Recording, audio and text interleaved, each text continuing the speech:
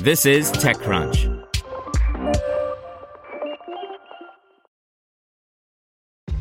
This episode is brought to you by ShipStation. You know, some things take a lot of work, like sending little robots to far-off distant planets. And just as that's challenging, so too is running a successful e-commerce business, especially when there's so much to do. So I want to introduce you all to ShipStation. Now, I love using ShipStation because of its easy-to-use dashboard, which makes managing orders and printing labels a breeze and super smooth. Oh, and the customer service is just out of this world. It's exactly what you need to help grow your business. Sign up for your free 60-day trial at shipstation.com/technews. That's shipstation.com/technews. This podcast is supported by Tools and Weapons, the podcast hosted by Microsoft Vice Chair and President Brad Smith. Each episode features insight you won't find anywhere else from the center of the conversation surrounding emerging technologies like AI. Right now in the podcast, you can hear a special episode where Brad Smith lays out Microsoft's vision for a vibrant marketplace driving the new AI economy. To hear more, follow or subscribe to Tools and Weapons with Brad Smith wherever you get your podcasts. Welcome to TechCrunch Daily News, a roundup of the top tech news of the day. Brought to you by Audible. The presidential election has plenty of implications for the tech world, particularly with social media. Meanwhile, major tech-relevant ballot measures like California's Proposition 22 also passed. This is your Daily Crunch. The big story is Election Day in the United States was largely free from disruptive cyber attacks.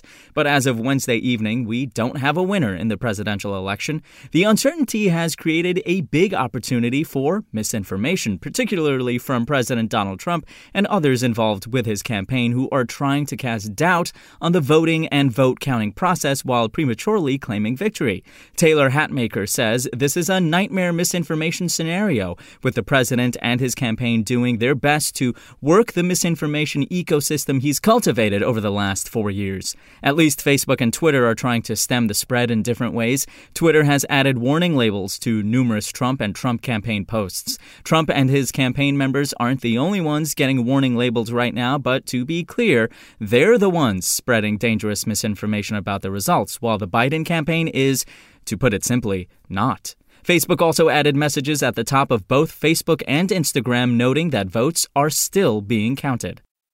In tech giants, Apple, Microsoft, and other tech stocks are roaring as the presidential election narrows to several states. At the close of trading on Wednesday, the tech-heavy NASDAQ composite was up 3.8%. Zynga is reporting a record revenue and strong user growth while still losing $122 million. The company predicted further growth in Q4 with revenue up 55% to $570 million. In startups, funding, and venture capital news, Aven's Smart Wine Aerator is a huge upgrade for wine lovers and could create some new ones too. This gadget from a French startup offers variable instant aeration along with a connected app platform. Hustle Fund, a pre-seed firm, has closed $30 million for a new fund. Hustle Fund was created by Elizabeth Yen and Eric Bahn, two former 500 Startups partners. Here's advice and analysis from Extra Crunch. Will new SEC equity crowdfunding rules encourage more founders to pass the hat? Companies can now raise $5 million via equity crowdfunding. And as tech stocks rally, bring on the IPOs. The exchange has heard whispers that the late November/early December period could be active for new filings. Just a reminder, Extra Crunch is our subscription membership program, which aims to democratize information about startups. You can sign up at techcrunch.com/subscribe. In other news, the California ballot measure that keeps gig workers as independent contractors is projected to pass. Uber, Lyft, Instacart, and DoorDash, the major backers of California's Proposition 22, are getting their way. And finally, Massachusetts voters have passed a right-to-repair measure, giving them unprecedented access to their car data. Under the measure, once a person buys a vehicle, they own all of its data. That's all for today. For more from TechCrunch, go to TechCrunch.com.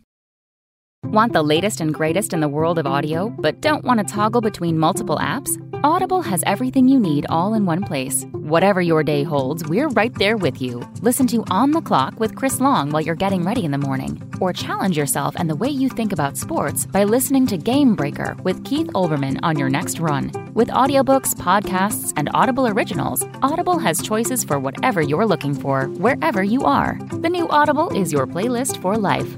Try it free for 30 days. Visit audible.com.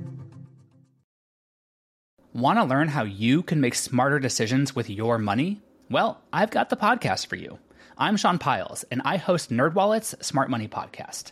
Our show features our team of nerds, personal finance experts in credit cards, banking, investing, and more.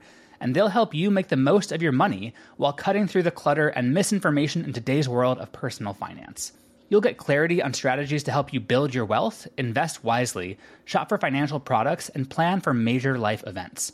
Listen to NerdWallet's Smart Money Podcast wherever you get your podcasts.